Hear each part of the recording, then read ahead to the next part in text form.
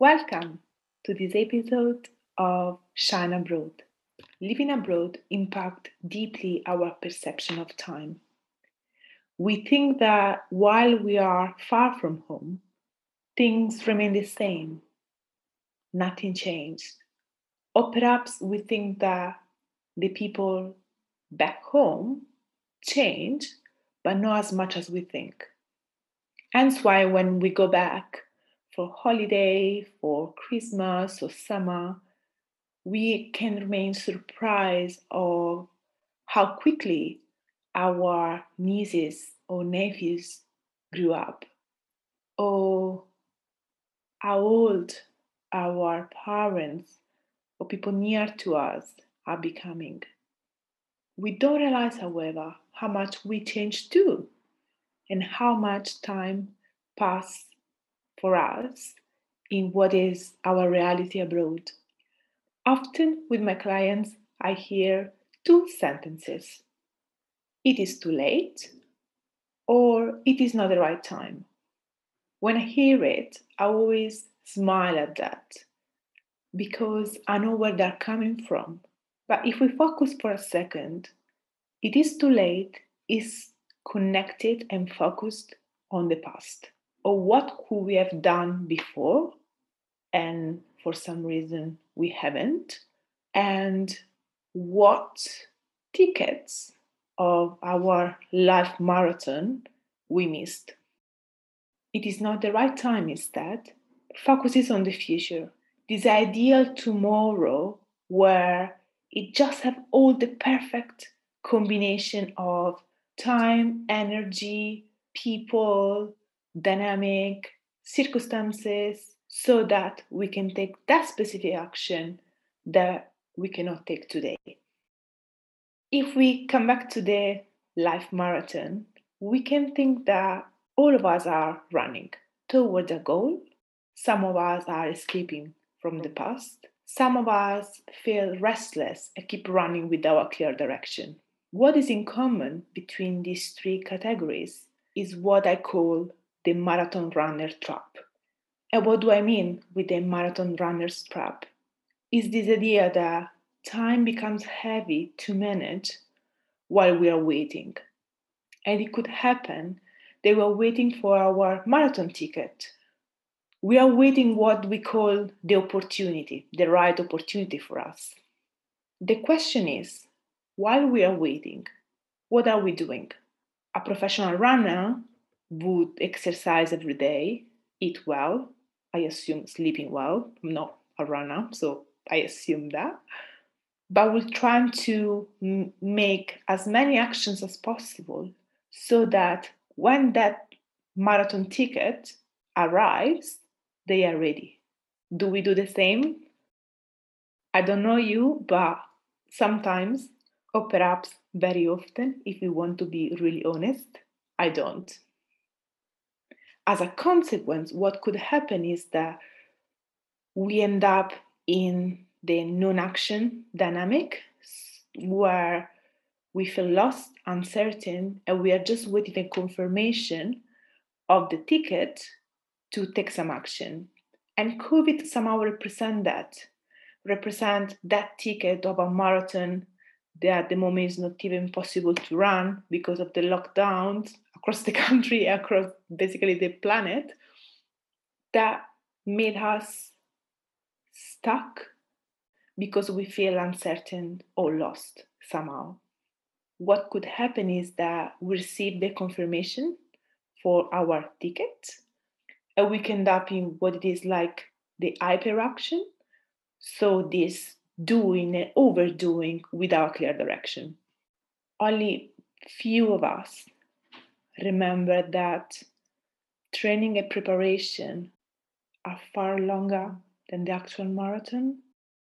And actually, the value behind the result of our running comes from the preparation and the training. It doesn't come from that day specifically. I'm giving this example about the marathon runner because time has been always a topic that I struggle with. And to make sense to myself, I always trying to translate something that is so abstract with a clear example, a concrete one that I can relate to. What I realize is that if we have a mission, a direction, that could be to become the best runner ever, or run every day, or to increase our muscles, or create a runner group. Performance time, preparation time, training are the same things because are all the necessary steps to move forward toward that mission, toward that direction. I mentioned in the previous episodes that I lived in Austria for a project and I was working in English. I'm Italian, as you know, or might assume by my accent. And I spent 8 hours of my day in the office speaking English and working in English. However, outside the office, people were speaking Austrian. And I really wanted to learn. I was so focused and determined and very keen to learn. Soon I met a guy. He was a researcher.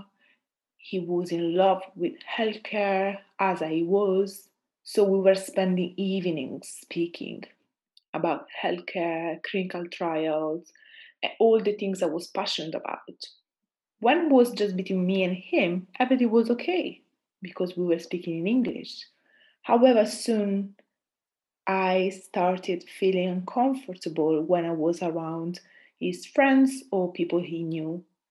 Because, of course, after a few sentences, in particular if they didn't have a strong English, they would start speaking in Austrian, making jokes, laughing all together. I really felt left out. And I really felt hungry, not with them, but with myself, because I put this such a high expectation on me to learn extremely quickly Austrian. Lucky enough, because I need to say, I've been lucky in my life to meet so many great people. My mentor told me to read War and Peace by Tolstoy in response to my question how to learn quickly Austrian. When he proposed that book, I felt like I'm studying already Austrian. I'm exhausted. My head is speaking three languages. Why this man is suggesting me to add other material to read or to spend time on? This doesn't make sense. However, I had such a strong faith and trust in this person that I said to myself, let me make sure that I take the best from this situation and let me read this book. Many of you might know the sentence that is now everywhere as a quote in Instagram, Facebook, LinkedIn, or TikTok from Tolstoy saying, the two most powerful warriors are patience and time. Behind this quote, there is such a great story. Extremely briefly, because I'm very aware this is not a podcast about history, I don't want that become one. But I want to share a bit of context behind that and what was my learning. In the book War and Peace, Tolstoy was describing the battles between the Russian army and the French army. Kutuzov, a general that was managing the Russian army, had a battle with Napoleon in around September 1812. In that battle, none of them won, but both of them lost a significant amount of soldiers. Kutuzov was aware that at that moment, the French army was bigger than the Russian one. So, what he decided to do, he allowed Napoleon to get Moscow. He organized the population to be evacuated before the French army get the capital. So it's just a big thing this general allowed the enemy to get the capital of the empire. And what he did, he closed the southern region of Russia, where the weather was not too harsh, and pushed Napoleon and the army on the northern region of Russia. Smolensk. I do hope that, dear Russian friends, I'm really sorry, I'm not good with this pronunciation, but Kutuzov forced Napoleon to march through Smolensk. So the French army lost a meaningful amount of soldiers because of the weather and because of the lack of food. Kutuzov says, there is nothing stronger than those two, patience and time. They will do it all. And later he adds, patient time are my warriors, are my champions. By reading this book and speaking with my mentor at the time, what I realized was that my strong frustration about Austrian was coming from my tough relationship with patience. So I tried to explore the why I was so restless, why I was so terrified by inaction. And what I realized that with university, college, primary school, there is a defined pace. For example, university, it takes in total 3 years, the master takes a year. If in the very first day of uni, you would say, I want to complete university in 3 months, everyone will look at you as you are insane. Just because someone from outside defines that 3 years is a reasonable amount of time to complete that journey. When we leave university or any academic journey, we need to define the path and we need to define the pace.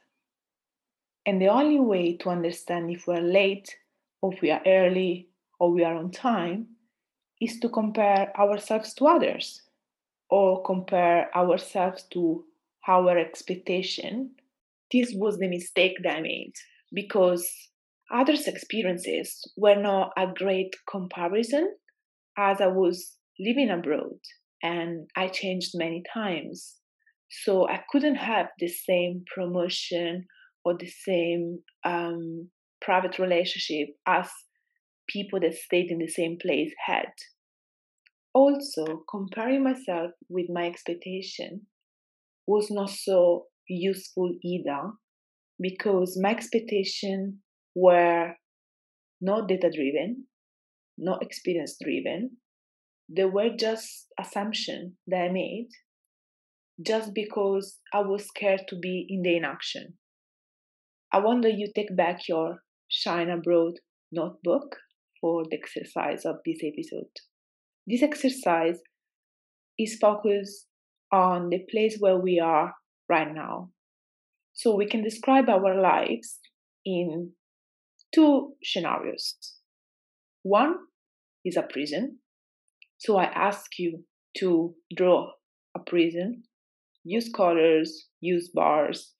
Please write down the aspect of your life that you feel stuck or on a limbo, somehow that you're waiting for something. This part of your life needs to go under the prison column. On the other side, we have the theater stage. Please draw a stage with red curtains, wooden floors, many empty chairs. Please write down the aspect of your life where you feel that you are really growing, that you are adding value, that you are exploring how to be better, where you are perhaps also pausing to think what's the best next step to take. Once written down the list, please see which one is the longest and try to find a way to move some of the ones sitting under the prison to the stage. For the rational people, you can just write down state and prison on the top and just do your list. It's very fine. You don't need to draw. But what I ask you to do, trying to find a why. I want to give you a brief example that might help. This is more for the ladies. Sorry, guys. While I was dating, I remember that I was always uncomfortable in thinking that I was single.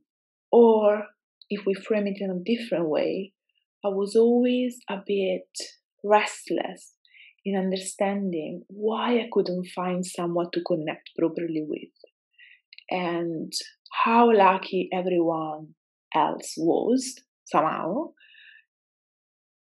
I shared this frustration with my Buddhist leader. Just to say, I'm Buddhist. Now you know. Her comment was so brief, but so profound, because she told me, don't just look for a boy or a guy. Don't look for this love. This is not a way to expand your life. As a young woman, what I urge you to do is to work on yourself to become a smart, beautiful woman whom all the men will fall in love with, and you will decide which man can be near to you. You will choose. You will not be chosen as it happened in the past. That comment really stayed with me, and I realized how I was looking outside. I was in the waiting position. I was in the bench. I was in my prison, waiting for something that I could influence. So, coming back to the example, to the single ladies that are looking for a partner, and perhaps also to the single men that are looking for a partner, you can move from being in prison to be on the stage by taking action.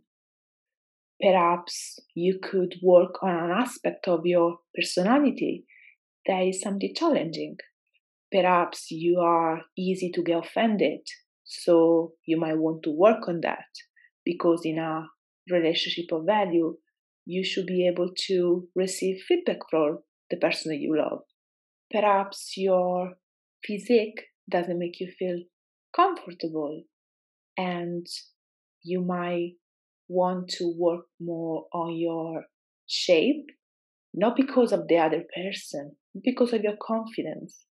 Because you know that, or at least I know that, when I don't feel attractive, I tend to be more insecure, I tend to be more jealous, I tend to be more nervous. So why does my partner needs to pay for something that is coming up just from my insecurity and my fears? What has stopped me to work on that? We are at the end of this episode of Shine Abroad. Please feel free to share with friends, colleagues, or other expats that might find it beneficial. And if you want to get in touch with me, you can find me on Instagram and YouTube as Adele the Coach. You can find me on LinkedIn as Adele Testa. And of course, you can comment this podcast and I will make sure to come back to you. Ciao!